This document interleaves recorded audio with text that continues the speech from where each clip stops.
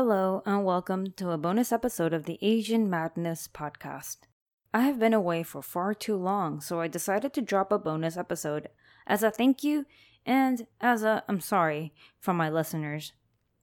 So I remember I started to talk about crimes of passion, starting with bonus episode 7, and I was really going to start a mini-series segment within my own podcast called Crimes of Passion, but I later chose not to. That doesn't mean that I don't have enough stories to share about these love stories gone wrong from Asia.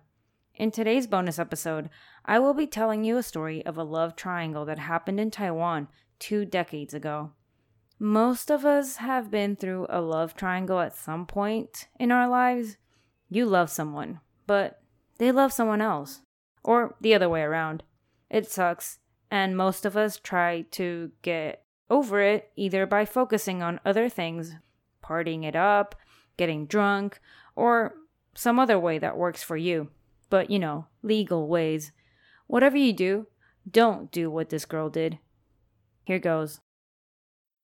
In the year 1995, 2 girls were attending the same cram school in order to work towards their goal, entry to graduate school.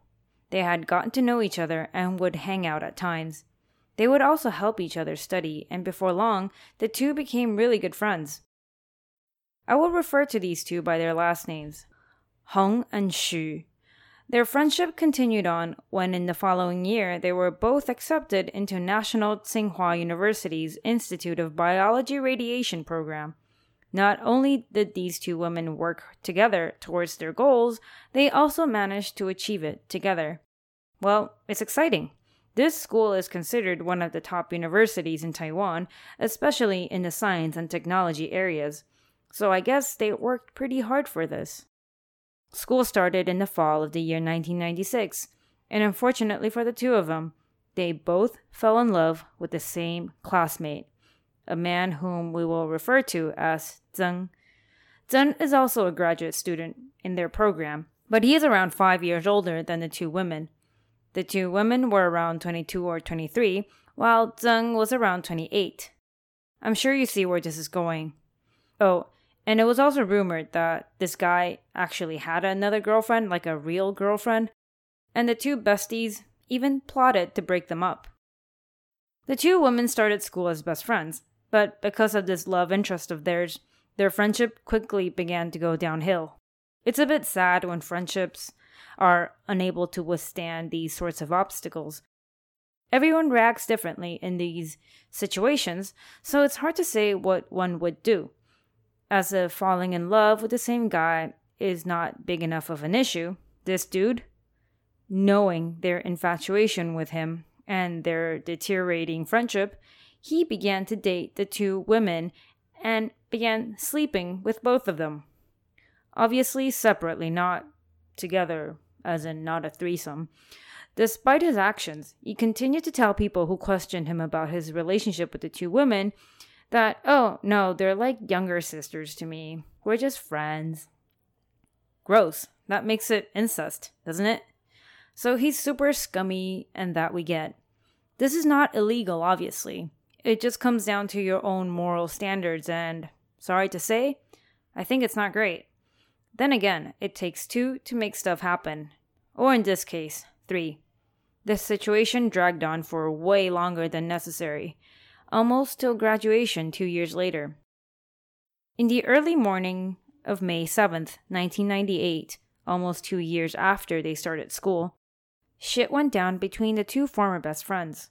Hong and Xu wanted to sort out their problems once and for all, but both of them were expecting the other to back off. And obviously that didn't happen.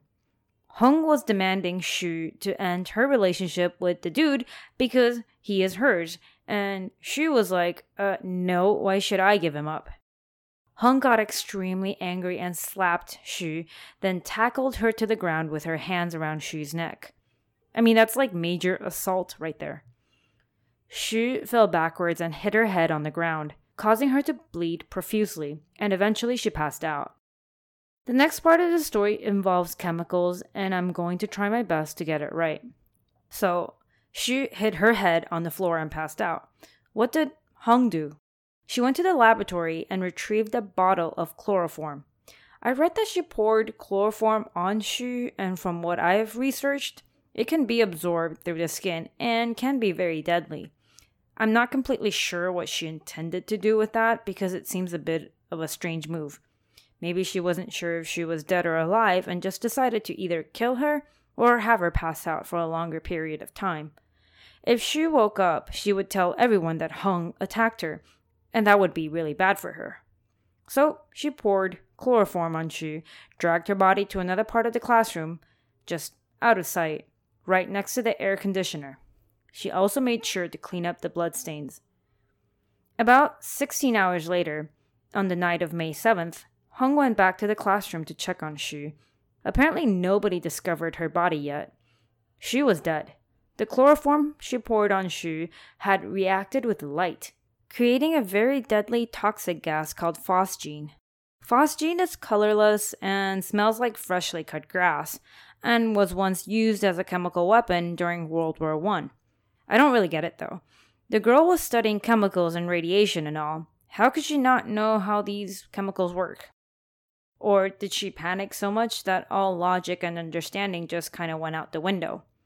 Or maybe that's exactly what she wanted to happen, but I assume there would have been easier ways. Now you have a dead girl in a classroom. Hung's next step was to dispose of the body. She went into the lab and mixed up a batch of nitrohydrochloric acid, also known as aqua regia. I think you already know what this is. It's basically acid, and you use it to dissolve things like bodies you don't want others to find. She was unable to move the body anywhere else without being seen, so all she did was use the acid on Xu's face. She was pretty much not recognizable after this. To top it off, Hung retrieved a used condom she had either kept from before or used earlier with Zheng and left it next to Xu's body, trying to make it look like it was rape gone wrong, basically pinning the crime onto the dude. But since we know enough about true crime, I think it's pretty obvious that this sounds like a terrible plan, and of course it did not work. As soon as the police began investigating Xu's death, the issues between the three was immediately noted. What's even more damning was that Hung's broken fingernails was discovered at the crime scene, and her shoes had Xu's blood on them. Yeah, major whoops. They started looking into Hung and found that she had been using Xu's email address and credit cards, which is extremely suspicious. Police arrested her and questioned her, to which she explained that the day before she died, the two had gone shopping together and she had offered her credit card to purchase items with. It was after their shopping trip that the two had their falling out. Not entirely sure if this was even the truth or not, but Hung ended up confessing to murdering her once so-called best friend, and that was what people needed to hear. As soon as the truth came out, both Hung and the guy Zheng were expelled from their graduate program. Hung was indicted for murder, and the prosecution was looking to put her behind bars for the rest of her life. Here's the thing. No one really ever serves out life sentences in Taiwan. In rare extreme cases, you get the death penalty. Most other times, you get paroled after about 15 years, even if your sentence says life without parole. I personally find sentencing and all that in Taiwan to be pretty lenient. But anyway, she was later sentenced to 15 years for the murder and 3 years for desecration of a human corpse. 18 years total. And she was to begin serving her sentence in January of 1999. She was also ordered to pay the Xu family around $700,000. Not sure if she ever managed to pay off that debt. Maybe she's still trying. During her time in prison, she became a born-again Christian and was baptized. I have very strong thoughts about this, and if you recall episode 1 of my podcast, the murderer and kidnapper who was later executed also turned to Christianity before his death. She once said in an interview that if she had been a Christian earlier, she wouldn't have done any of this. I don't know about that. I don't think religion is the only reason you're not supposed to be killing people. Hung applied for parole but was denied many times due to the details of the murder. It was found to be too cruel and graphic, so she was denied parole 4 times. She applied for the fifth time in 2008, and it was granted. She was only in prison for about 10 years for killing her best friend. She now works as a translator, also trying to pay her debt to society. Is that enough? Do you think she should stay in prison forever? Or do you think she deserves a second chance? I do believe in second chances, and I don't really think Hung is a danger to society. I feel like she lost control that one time and made rash, regrettable, and questionable decisions. But then again, 10 years. That must feel like a slap in the face for Shu's family. As for the guy they spent 2 years fighting over, he left Taiwan after the murder and continued his studies overseas. His name was cleared when police found he had nothing to do with the actual murder, but I guess you can't arrest someone for being a two-timing douchebag. He returned to Taiwan later on and is probably working as a computer engineer somewhere. Last I heard, he's still single. So, there you have it. A friendship destroyed, 2 lives destroyed over a boy. It's unfortunate that these 2 ladies had to fight each other for the dude, not realizing that he was very much part of the problem. These kind of situations, definitely irritating and frustrating. But also, how you react to terrible people is on you.